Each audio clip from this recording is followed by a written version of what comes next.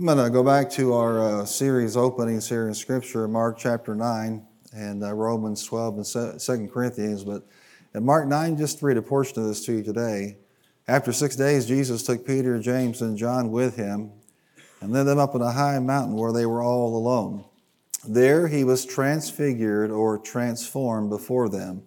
His clothes became dazzling white, whiter than anyone in the world could bleach them. And there appeared before them Elijah and Moses, who were talking with Jesus. Now, what you see here is a picture of what Jesus is actually like. They got to see him for who he was. But understand this, it's not just a picture of who Jesus was, it's what you and I are becoming. We're being transformed according to Scripture. Romans 12 tells us what that mechanism is like. Therefore, I urge your brothers and sisters, in view of God's mercy, to offer your bodies as a living sacrifice, holy and pleasing to God. This is your true and proper worship. Listen to these words. Do not conform to the pattern of this world, but be transformed by the renewing of your mind. In both cases here, the word transform is literally to go from one form to another. You're morphing into something that is pleasing to God. Can I have an amen? The problem is there's another influence out there that wants you to morph into its image, and it's the world. And the Bible scholar J.B. Phillips put it like this: don't let the world squeeze you into its mold. How many can sense some pressure out there trying to squeeze you into a different type of mold? Well, that's what we're talking about here, except we're not going to be squeezed into the mold of the world. We're going to follow scriptures like 2 Corinthians chapter 3, verse 18, where it says, and we all who with unveiled faces contemplate the Lord's glory are being transformed, same Greek word, into his image with ever increasing glory, which comes from the Lord who is the Spirit. So we're to be transformed not just in some generic religious fashion or form or let the world squeeze us into its mold, but you and I are supposed to be transformed into his image, the image of Christ. We're going from glory to glory, from faith, to victory to victory. This is a special declaration, I believe, from the Holy Spirit for our church. You are going to be transformed this year like never before. I'm going to say it again. You're going to be transformed this year like never before. You're not going to take the bait of the world or the enemy or some bad influence, but you're going to become more and more like him. What does it mean to be conformed to his image? In his values, his beliefs, his character, his power, his anointing, and his purpose or his priorities. That's what it means to be conformed to Christ. Now, to understand as a baseline for all of us, all we're talking about when we say transformation is the supernatural and divine change and transition of the believer into the image of Christ. We're not talking about what can be done naturally. We're talking about what can be done supernaturally. Divine and supernatural transformation of God. And he's at work in your life. Now you're here today and you say, well, I'm kind of checking the things out. I'm investigating Christianity, or maybe you're from a background of a different world religion and you don't know the Lord. The first step, of course, is to give your life to Christ, to be born again, to experience the new birth in him. And if everyone in this room is, and maybe you are, maybe you're not, you can be by the time you leave this service. But if you've experienced the new birth, that transformation is already at work. That power is already at work in you. Your spouse may not agree with it, but you're not the same as you were a few years ago. Say it with me. I'm changing. I'm being transformed. The purpose of this message is to encourage you not only be transformed, but to hold on to the transformation God is doing in you. I've watched through the years how God will begin this work in someone and they will get their eyes off of him, begin to receive other influences, other inputs, and that transformation is compromised. So just because God is doing something in your life doesn't mean it's going to be automatically completed, because we have to agree with him and yield to him to see that happen.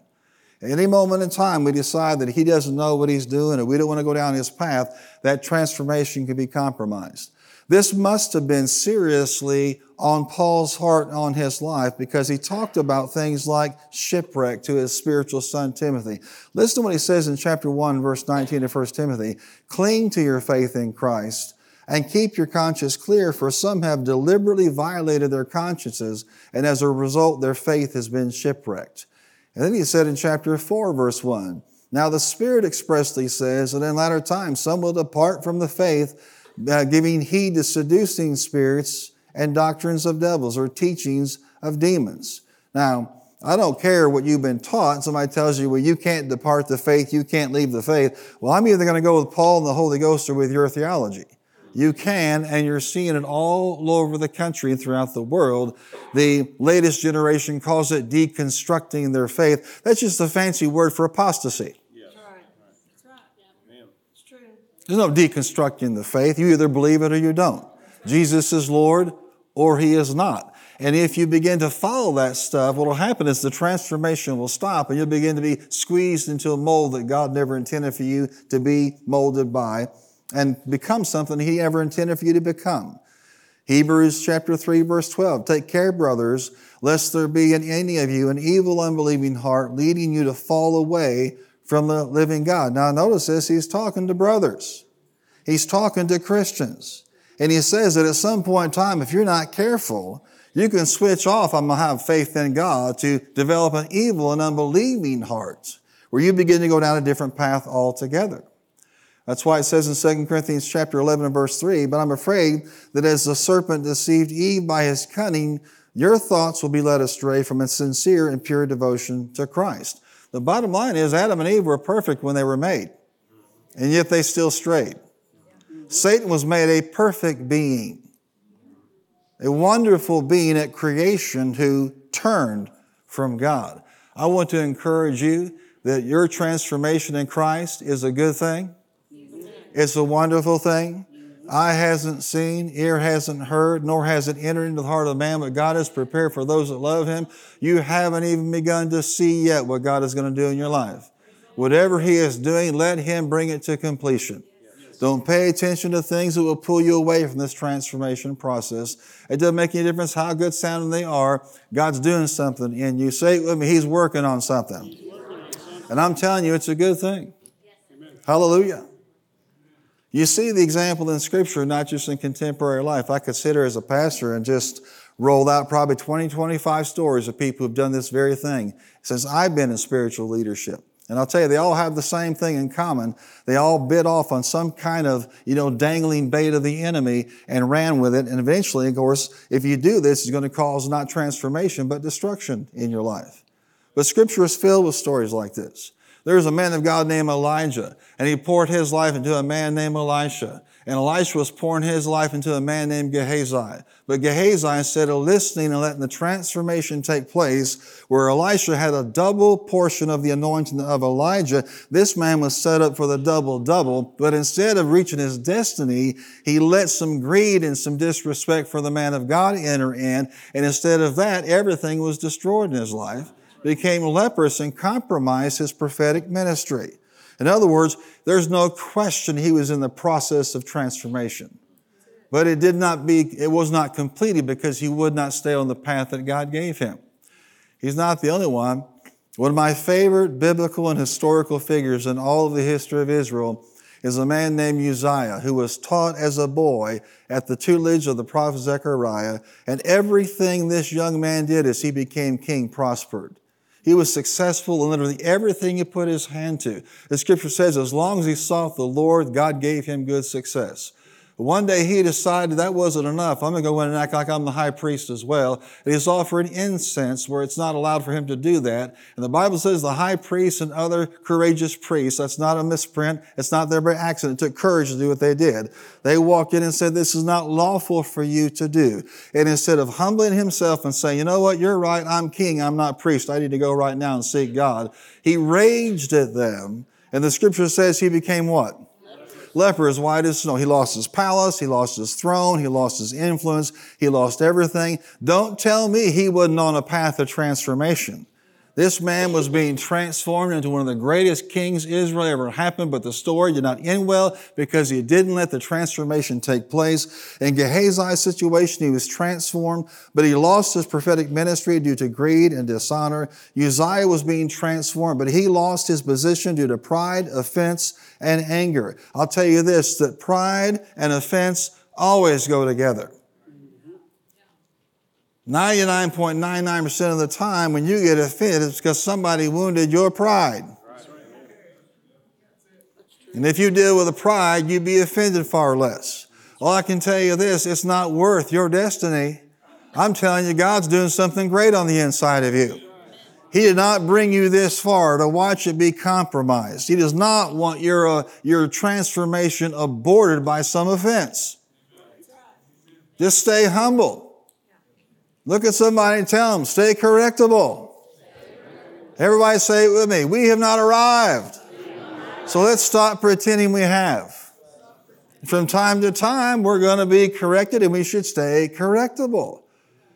There's no question Gehazi was on a path of transformation. There's no question that this man, Uzziah, was on a path of transformation. Samson, the same way, given supernatural strength. One preacher pointed out, this man didn't have great muscles like the Hulk or something. He was common. That wasn't the source of his power. The source of his power was his anointing based on the Nazirite vow that he had. And where was it located at? Symbolically and, of course, and practically in his hair. And you know what Mom and Dad said? Hey, we don't want you messing around with the girls in that camp. And instead of listening and honoring what Mom and Dad said, he got himself involved with a certain person. What's her name? And eventually tricked him into what? Cutting his hair. He was captured after great success. After transforming power came out and gave him victory over enemy after enemy. There he is between two columns in this portico, his eyes gouged out, asking God for one more display of transformation. He was transformed, and yet guess what? His disrespect and dishonor for his parents and his lust got in the way. I want you to know that there's nothing you can experience in this life that is worth casting away your transformation. Come on, say it. It's the year of transformation, and I want to see it come to pass. Hallelujah. Come on, confess this one more time with me with all your heart. I hadn't seen. Come on, shout it out. Ear hadn't heard, nor has it been revealed to the heart of man what God has prepared for those that love Him. But we do discern it by the Holy Ghost, don't we, church? I'm excited about it because I can see in the Spirit where God's going to take so many of you. Sometimes you see more as a pastor than people are ready to receive themselves or are in a position to receive. And yeah, as a pastor, sometimes you pick up on things that are problems, and by the Spirit, praying for people about different issues. And there are times that are just extraordinary like this year. Well, all you keep seeing is what they're going to do for Jesus. Amen. What He's going to do through them. What the transformation is going to look like in their lives and what it's going to produce for the kingdom of God. I love that film clip because I love not only what God gave that little boy, transforming power from the time he was a little kid, to touch hearts and lives of music, but what about that piano tuner who probably thought my life's not all that big of a deal? He just transformed that little boy's life by being available to be a transforming influence and a giver. Who knows what that little guy's going to do in the kingdom of God before it's all over with? Amen. Glory to God. Well, Samson transformed, but he lost his power due to dishonor and lust. Probably the greatest example of a transformation aborted anywhere in Scripture is found in the life of King Saul. And I want you to turn to 1 Timothy and read along with me here. Let's highlight, first of all, the transformation that he was experiencing. In verse 1 of 1 Samuel 10, when you found it, say, I have found it. 1 Samuel 10.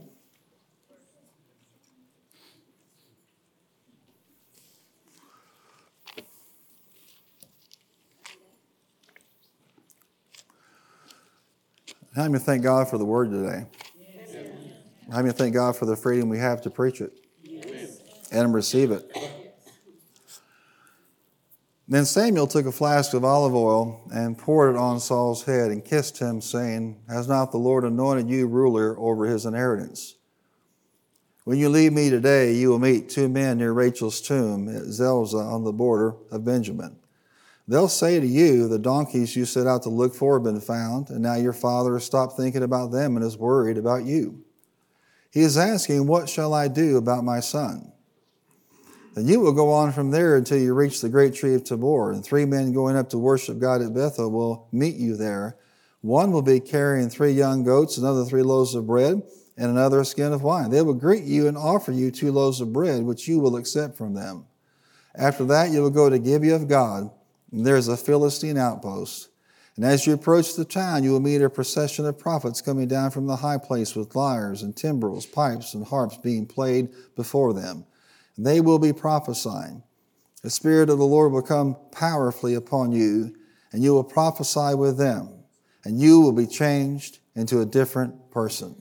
Come on, shout that out. And you will be changed into a different person. You say, well, I'm already saved. What's the big deal? What else is there? That's the starting point, not the end point. And you will be changed into a different person. Once these signs are fulfilled, do whatever your hands find to do, for God is with you. Go down ahead of me to Gilgal. I will surely come down to you to sacrifice burnt offerings and fellowship offerings, but you must wait 7 days until I come to you and tell you what you are to do.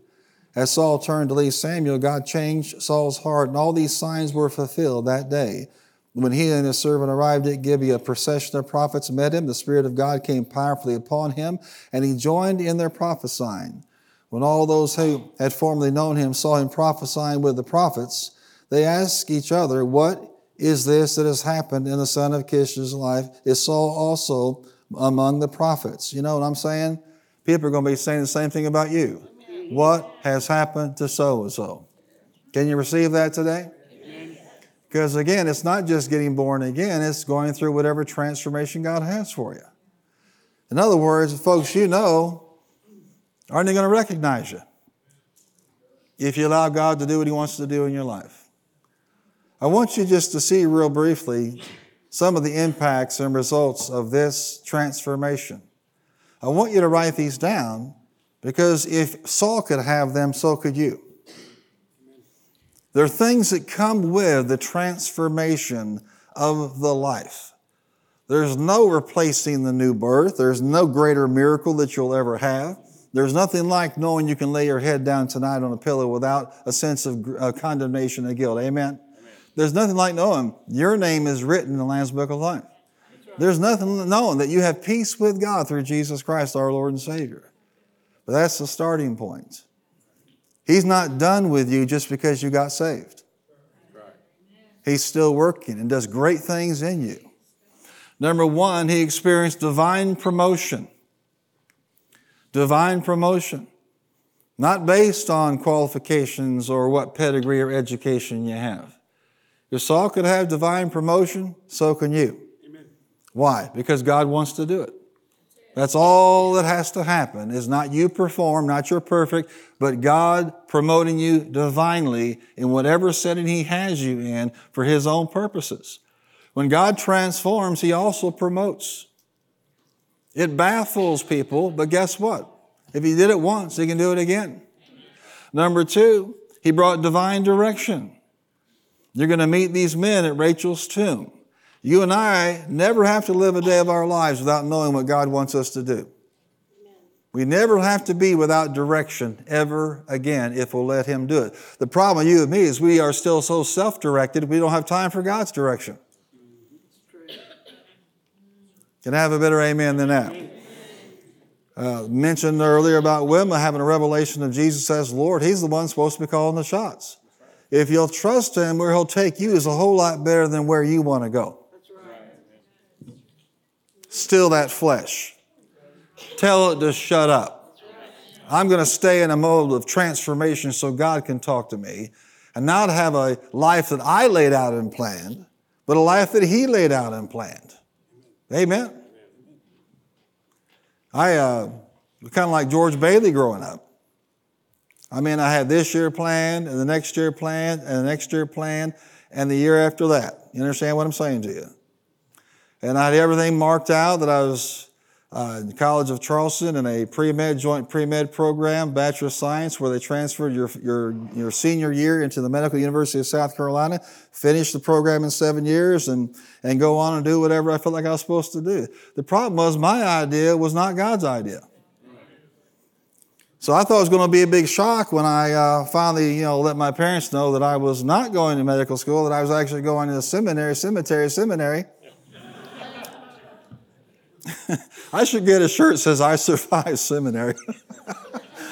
And then you should get a t-shirt that says, we survived his seminary. Amen. I think that's a much greater miracle.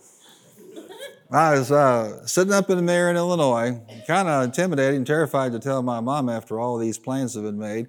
And we're sitting there at Shoney's at a restaurant. Dad was on a business meeting. And I look at her and I say, well, I'm not going here. I'm actually going to seminary to prepare for ministry. And she starts cackling like a hen. She starts laughing her head off. Thought that was the funniest thing in the world. Here I am at the most pivotal time in my life. This is a very serious conversation to me. And she's laughing. So when she got done, I said, what are you laughing about? I told your father that 3 years ago. But you didn't tell me about it. And I tell you, that was wisdom, because parents can't call kids into the ministry. Only the sovereign God can call kids into the ministry. You can confirm it along the way like that. And I'm just pointing out to you that you got the mentality that you're going to self-direct your life. You can have a life, but you can't have the best and most transformed life until you get a hold of what His direction is for your life. And part of this transformation is divine promotion, but also divine direction. Come on, say it. I never have to be without direction ever again in my life. Number 3, he received divine restoration. He was sent out by his father to find those valuable donkeys and animals because they were lost. And guess what? Now all of a sudden, because of transformation, the issue is no longer the donkeys. There's been restoration. In this room are people who have lost great things. You've lost valuable things. You've lost precious things to you. You're going to find out in the year of transformation that restoration is also going to come with your transformation. Try to do everything yourself, you'll miss out. But you put your confidence in God this year, and don't be surprised when the donkeys show up in your garage. Would that be okay with you? Lost things, destroyed things, broken things, things you've given up on. It is transformation. It includes a thing called restoration. And when He restores, it just doesn't bring it back. It's better. Amen. With that transformation comes divine increase. Seems like a minor thing, but He's given 2 loaves of bread and He's told to receive that. But you have to understand, when you're on a transformation track, your provision is not your responsibility. Do you know it doesn't make any difference how high eggs get? You have the new birth on a transformation track. If you want eggs, you'll have eggs. You need milk, you'll get milk. I know what y'all want. Bacon! Can you believe how high bacon is? It doesn't matter how high bacon is. You can't set a price on bacon so high that your Father can't meet it with bells on. And you need to know that with that transformation comes God's divine provision. When I was in college and my pastor would preach on grace, he said, grace is what you need when you need it. And I believe in this year of transformation, that's exactly what's going to happen. Whatever it is you need, expect Him to give you that increase. Number 5, divine gifts. This man never prophesied before, but all of a sudden he's prophesying. This is a year where you need to believe in transformation, that God is going to deposit some things in your life that you couldn't do before. Now, I don't know if you'll ever play the piano like that young man. I don't know if you'll ever, sing like a great, singer, or play like a great player. I don't know. But I can tell you this, God in an instant can deposit something in your life on a transformation track that'll change you and change people through you. There may be a desire in your heart. Watch and see what God will do. Gifts and abilities, natural talents, but also spiritual gifts. Some of you have longed to take your bony little hands and lay your hands on the sick and watch people recover. This is that year for you to expect God to use you. And it doesn't matter how bad it is or how big the problem is, God can use you. All it takes are divine gifts being dropped into your life. Amen. I tell you, we don't want to come off this transformation path. Why He ever would, I don't know. But I'm telling you that with the transformation came promotion, direction, restoration, increase, and divine gifts. Hallelujah. When you realize you've been gifted, you open up that gift and you use it for God's glory. You can have it. Amen. Come on, shout it out. It's for God's glory, not mine. You may find yourself being able to do things you've never been able to do before. I'm listening to me carefully because I'm starting to prophesy to some of you. You're going to be able to solve problems that have never been solvable before. Insight people have not had before coming into your life simply because you choose to stay on the path of transformation in your life.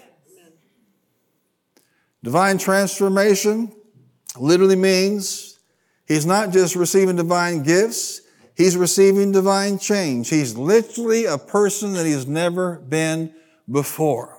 I love that phrase. The people that knew him didn't recognize him. Did he change his clothing?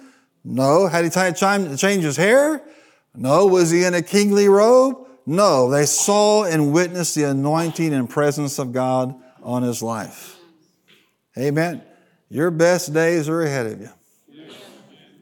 This year, transformation means that other people don't even realize what's happening, but you know something powerful's happened, and it's for his glory and for his good. Can I have an amen? Number 7, divine blessing came on his life. He said, go do what you will, for God is with you. There's going to be a revelation on you in the year of transformation, that the blessing of God is on your life like never before. The power to do what he's assigned you to do. The realization, not just somebody telling you this, but the realization and revelation that God is with you. That's right. God is with you. And if God is with you, there is nothing that you put your hand to that is not blessed. Why would I be blessed? God knows what I am, what I've done, that I'm not perfect. Yeah, but you're forgetting one important truth. You've been redeemed from the curse. So the only thing left for you is the blessing. You stay on the path of transformation, you begin to see the blessing manifest more than it's ever manifested in your life. Amen. You're supposed to be blessed. You shouldn't apologize for being blessed. Oprah wanted Pastor Joel Osteen to say how terrible he felt about his nice house and his vehicles, and his beautiful grand piano. I'd love for somebody just one time to turn the tables on Oprah and say, well, do you feel bad about your billions? That's right. That's right. It never happens for some reason. And he just smiled and he said, well, Oprah, no, we just see it as the blessing of God. You listen to me carefully. I'm not ashamed of the gospel, for it's the power of God unto salvation. You cannot walk in what you're ashamed of. When God does something in your life, you don't have to brag on yourself, but don't you back down on bragging for God. It's the blessing of God on your life, and you shouldn't apologize for it. And you know what? I'm going to tell you, the same God that's done for him what he's done is the same God that takes care of you. I know there have been breakthroughs in this room. I know there have been supernatural intervention in your life, and God did that. Amen? We're not going to be ashamed of the blessing in this fellowship. He's been too good to us. Oftentimes when people are ashamed of the blessing, it's with their own hand they've done what they have done. No, my friend, it's the hand of God, whether you recognize it or not. You find a blessed Christian, my God did that. Every ability we celebrate on an athletic field, in a symphony orchestra, in a business meeting, in a church, it's all the blessing of God, whether people see it or not. So this is a year of transformation where you stop cowering when somebody says, well, that's an awful nice purse or an also awful nice haircut or a nice car. Yeah, isn't God good?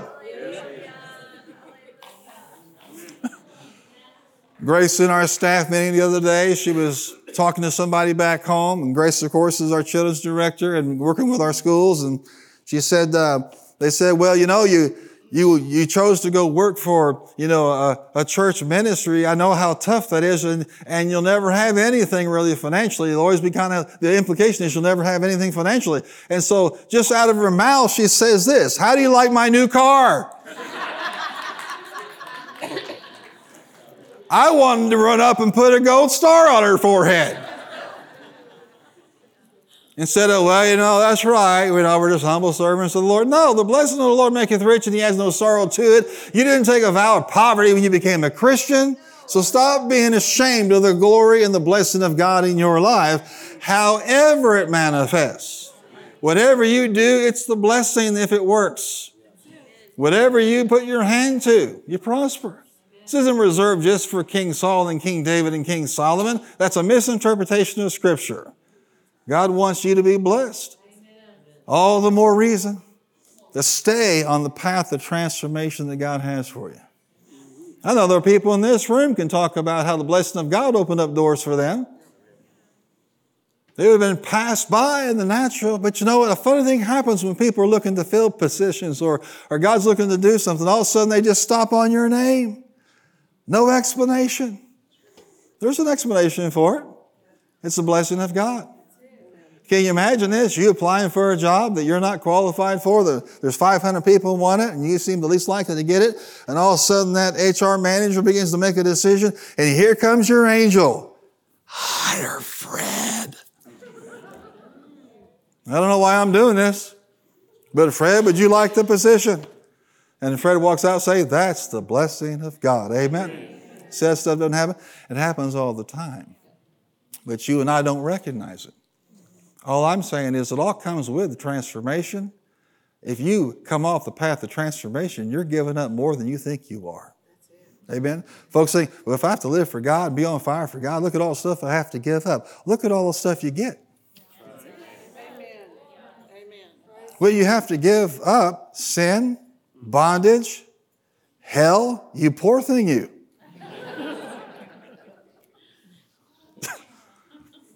Disappointment, discouragement? No. With that transformation comes divine instruction. Samuel told him, I will be back to a sacrifice and I will tell you what you are to do. I tell you, with that transformation comes the wisdom of God whenever, wherever, whatever you need. If any man lack wisdom, you're not in this life on your own.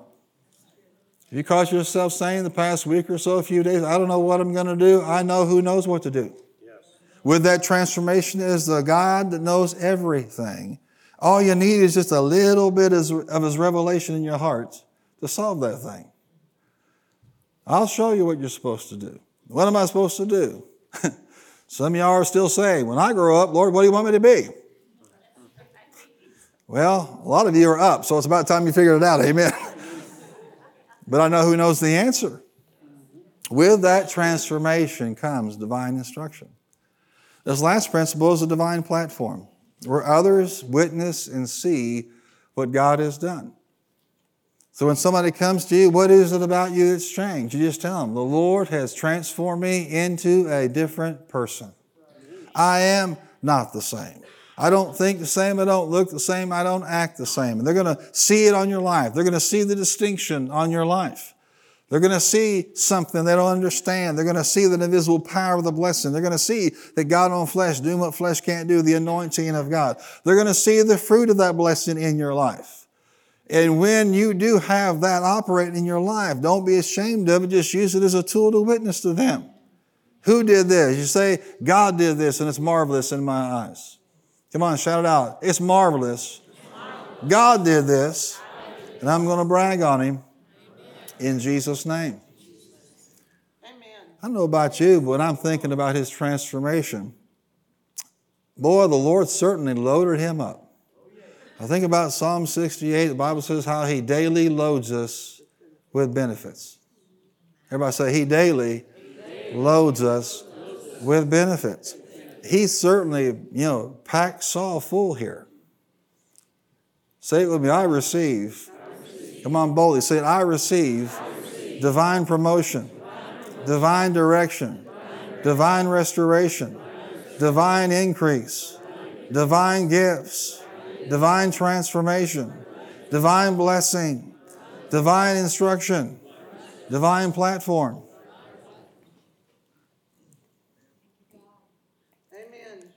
Anyone who will stay on the path of transformation can experience all this and so much more. But that's the problem. Not everybody does. Problem is, Uzziah started out well, didn't finish well. Samson started out well, didn't finish well. You understand? Gehazi started out well. We should be in our Bibles reading about the exploits of Gehazi. But instead we read about him getting leprosy. And everything is destroyed in his life. King Saul started out well. Just with the simple things that God spoke to him, that he was giving him, that should have been enough for him to say, no matter what, I'm not coming off this path. But that's exactly what he did. Hey Saul, this is your year of transformation. Stay on the path. You'll do great things. You think that he would have stayed on that path. But he didn't. You and I know that the man who ended up blessed this day is the same man that ended up chasing David. Is the same man who ended up dying on a mountain with the rest of his family, except for one person, Mephibosheth, who God reserved to show his kindness for in a later time. How in the world do you go from such great start to total devastation? He came off the path of transformation. The question is from the Word of God today, how did he do it? This is something for you to just take your notepad, and just take it before the Lord and say, Lord, protect me from the things that pulled him off of his transformation. Because I can preach and I will be hitting this hard all year long. It doesn't do a lot of good if we're not resolved in our heart to stay on the path of transformation. Number one, he defied God. That's how he got off the path of transformation. The Lord made it explicitly clear. Take out the Amalekites, take out their king, take out all the animals, do not spare anything. This is your instruction. And a direct command he defied God in. When you're on the path of transformation, if you want to lose your forward momentum, just defy what God tells you. I don't want to do that. I don't think that's a good idea. I have a better idea with my life. You do that, you're going to find out it's going to compromise what God has in your life. And he's confronted by the same prophet that anointed him. How sad is this? And he says, well, I did what you said. I obeyed. And what does the prophet say? How come I hear the bleating of these animals in my ear? And denying and arguing. And finally, he says, well, we're going to use these for sacrifice. We're going to do this and that. And what did the prophet say to him? To obey is better than sacrifice. To obey is better than disobey and forgiveness. And when you're in a position of transformation like he was in, to whom much is given, much is required. And as you're being transformed from glory to glory and faith to faith and victory, from power to power, day by day, you got to make sure that you don't find yourself defying what God is telling you. I don't know what that might be, but you know what your response needs to be this year? When the Lord, who is the commander of the armies of God, gives you a command, you need to say, yes, sir, right away, sir, I am yours to command. Not the men think this and not I think this, and well, we spared everybody but the king and the best animals. We're going to sacrifice them. No, you defy him, you're going to stop your transformation cold. You'll find out that's what a lot of people do. You say, well, I never did that.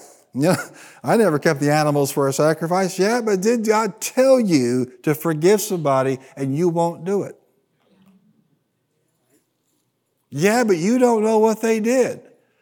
You're trying to bring this down from the level of the divine down to the level of natural man. God's not dealing with you or what they did to you. He's dealing with, why are you defying me?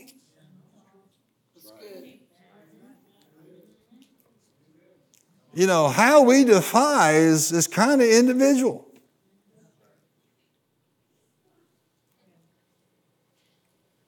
Willful disobedience is how transformation stops in our lives. You just put it on a shelf.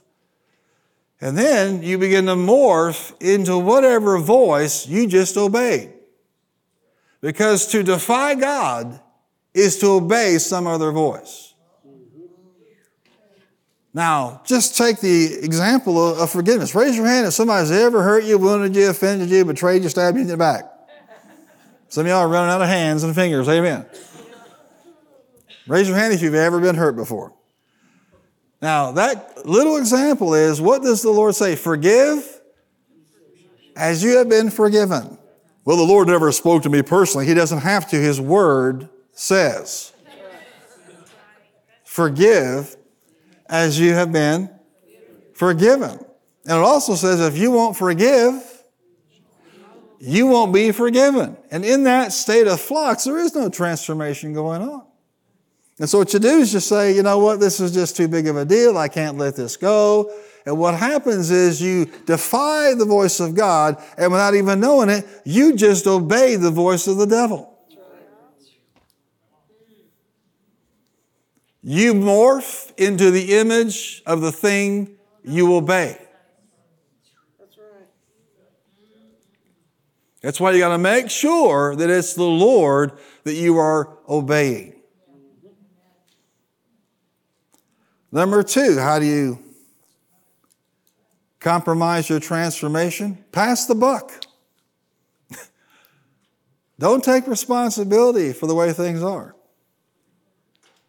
You know, today in the modern generation, nothing is ever anybody's fault. It's always somebody else's fault. It wasn't that I'm the king, I was told what to do and I didn't do it. The men suggested that we hold on to the best animals. No, you can't pass the buck and continue in your transformation. Good word. If you blow it, you blow it. God's merciful. He's kind. He's gracious. What he needed to do when the prophet confronted him was say, you know, you're absolutely right. This is not the men's fault. It's not the king's fault. It's not that person's fault. You gave me the directive. I defied God. I repent and sackcloth and ashes. That story would be very different today. Can I tell you something? If you'll forgive that person, your story will be very different too. Amen. Or just hold on to it. No, I'm holding on to it because I'm hurtful. You're holding on to it because you're prideful. You want to lose that transformation? Defy God. Number 2, pass the buck. Number 3, compare yourself. As God began to raise up David, he began to go to war and have great success. He was anointed as a warrior. And the people would sing, Saul has slain his thousands and David has his tens of thousands. And at that point, the Bible says Saul began to keep a watchful, jealous, insecure eye on David. The apostle says, comparing yourselves with yourselves is unwise. You'll find out that transformation cannot take place in an unloving heart. You don't need to be insecure about your situation. You need to be thankful that you're in your own situation with Him. That's right. That's right. It doesn't matter what somebody else is or is not doing. Are you doing what God's called you to do? Maybe David's threshold was tens of thousands. Get your eye on somebody else's life, on their command, and compare yourself to them, and all of a sudden you get offended. I have watched people transform, and then somebody else is believing God for a kind of job or a kind of vehicle or a kind of house or a kind of whatever, and they don't get it, but this other person gets it. They stop transforming because they compared themselves with somebody else and became jealous and insecure. As if there are no more jobs, heaven is bankrupt, no more cars, no more houses. When if you kept your eyes on the Word and not on somebody else, you'd still be believing God today. Amen. Well, they're more this than me, and they're more that than me, and they've had more success than me, and they've had more money than me, and they're more anointed than me, and they have a bigger platform than I do, and blah, blah, blah, blah, blah. It must be just nauseous to God to hear that nonsense.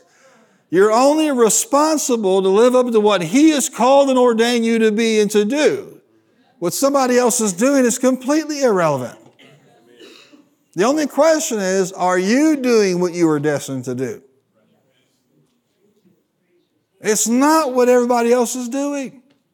And that is not license for you to be lazy. I don't have to compare myself, so I can just be. No. It's like this. In God's mind, there is a cutout of what you are destined to be. And not your judgment in salvation. That's in Christ, not in what you do. But the judgment in terms of the believer, there is an image that He has for you. And for me, it was not an image of a white coat and a stethoscope. Amen. Dispensing meds all day. God gave that to Jackie.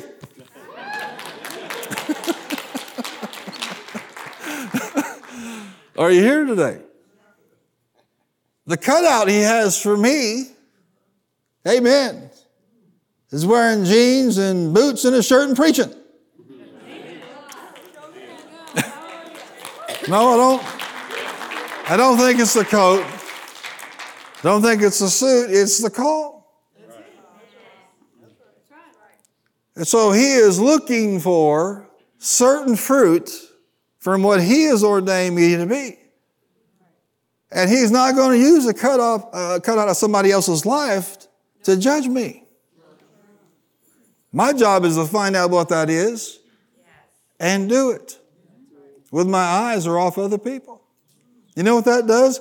It makes you free to enjoy what He's called you to be. It makes you free to not go beyond what He's called you to be.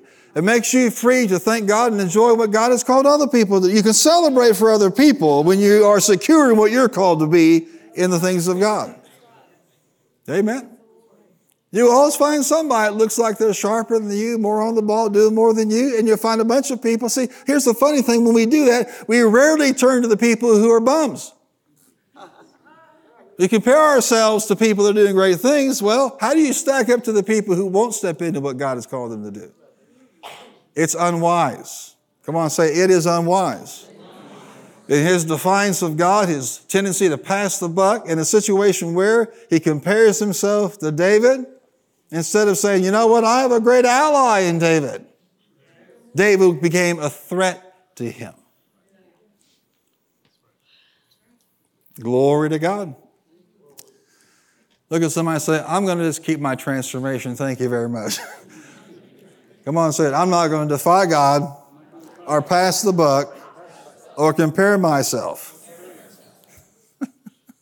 Do you know that God loves you exactly the way you are?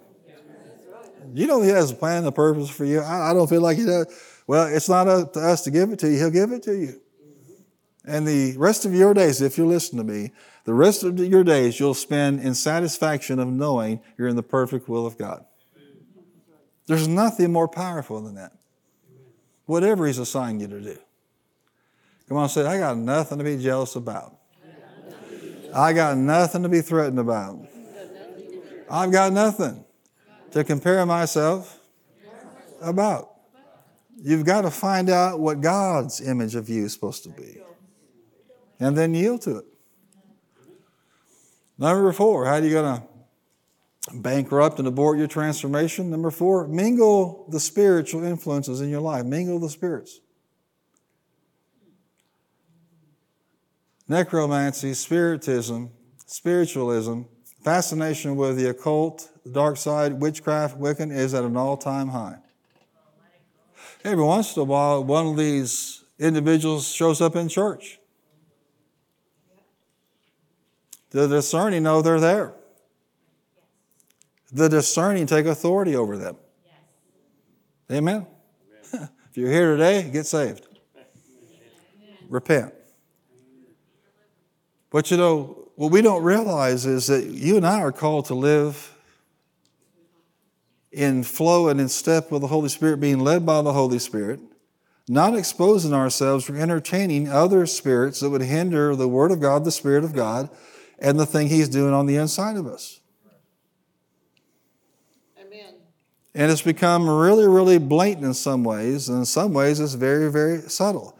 That if you're in church on Sunday and you're worshiping the one true living God in spirit and in truth, and then you are mingling with other spirits throughout the week, you're going to shut down your transformation. And they're out there. Juliana was over, and she's a big fan of Bluey, the Australian public television thing that Disney just picked up.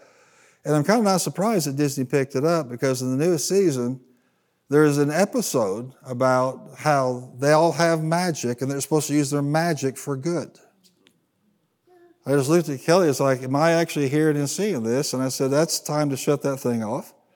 Now, I'm not one of these, throw everything out, the baby in the bathwater, the no good can come from this. But I'm telling you, that's not in there by accident.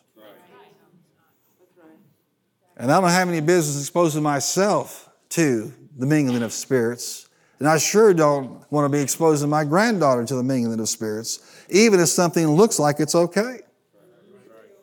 And some of these entertainment producers right now are going overboard to make sure you mingle with the spirits behind them. And they say, Pastor, what was the first thing that happened? The first thing that happened, I wasn't even paying attention, was this grieving in my spirit.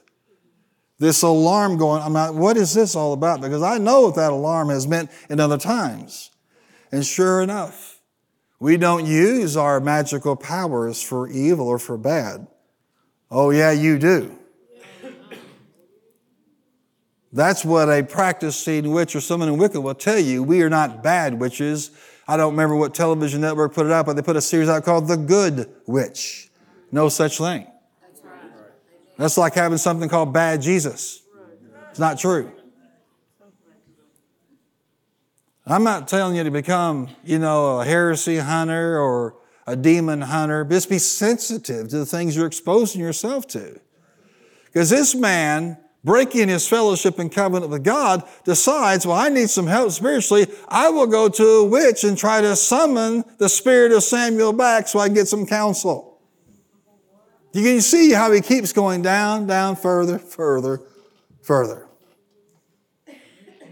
Look at somebody and tell them, you mingle with other spirits, you'll stop your transformation. And they're everywhere. There is one true spirit. Pay attention to what he's telling you. Amen. If something's not suitable for you to expose yourself to, then don't do it. You're not missing anything.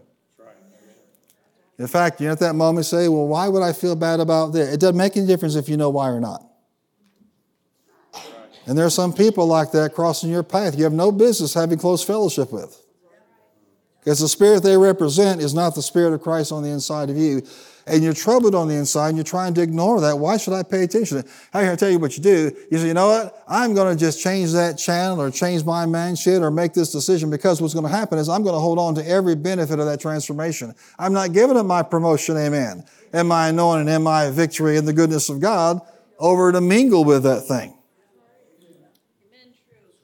And some of you don't mingle with necessarily some demonic spirits, but you do mingle with religious spirits. Legalism and judgmentalism. I've said this and repeated this on many occasions in the past several months in several conversations. But you know what? It's great if your doctrine on your head is straight and you understand what you believe. But if your doctrine makes you mean, that doctrine is not of God. The doctrine of Christ is going to make you loving and kind and joyful, but you get mean and belligerent and judgmental and abrasive. Does that sound like Jesus, or does that sound like the Pharisees that persecuted Jesus? Amen. Say it with me. My doctrine should make me joyful and loving and kind. Amen. Don't mingle spirits or you'll compromise your transformation. Hallelujah. All the things he gave up. Now, last one. Do you know that Saul became so demonized that by the end of this route, he's so upset with David, he starts launching spears at the man. And David said, strike one. Amen. And when you read the stories, you think, if I were David, how many of you were David, you pick the spear up Huh? And throw it back. Oh no, I'm too holy for that, Pastor. I would never pick the spear back up and throw it back at King Saul. No, David wouldn't. In fact, when David had a chance to take him out, he just cut a little corner from his garment, and that caused him to be grief-stricken because he knew not to touch God's anointed.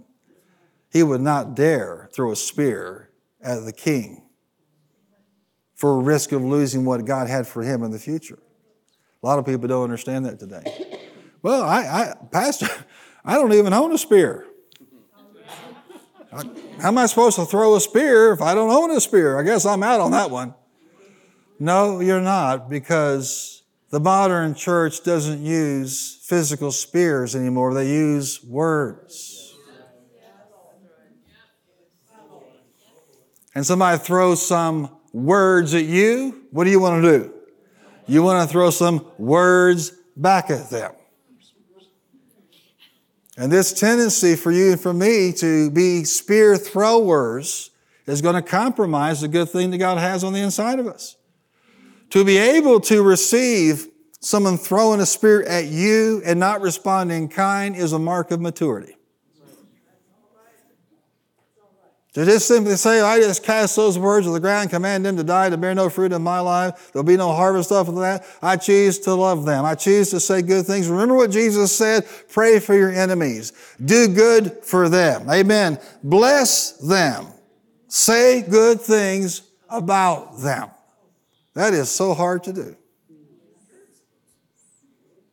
But if you're interested in his transformation, you care about it. Amen.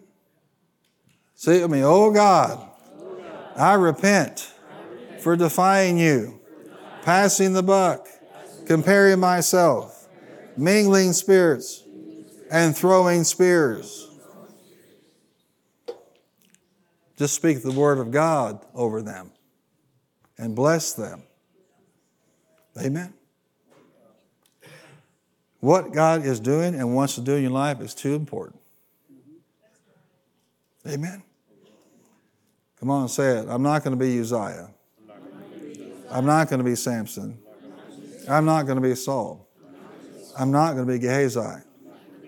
I've got the message. I started a journey of transformation when I got born again.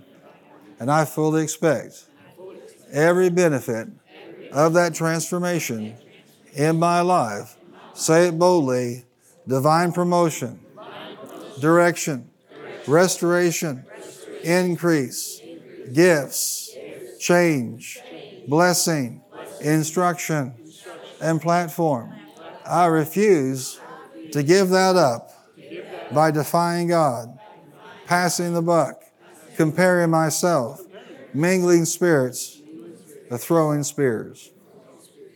Amen. See, now you all be ready for the rest of this message.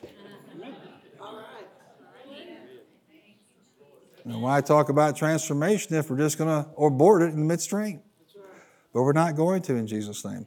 I'm looking at the blessed of God. I'm looking at the transformed of God. I'm looking at you've come too far to turn back now. Amen? And give up on the things of God. Come on, stand your feet and give him a big hand clap and a praise offering.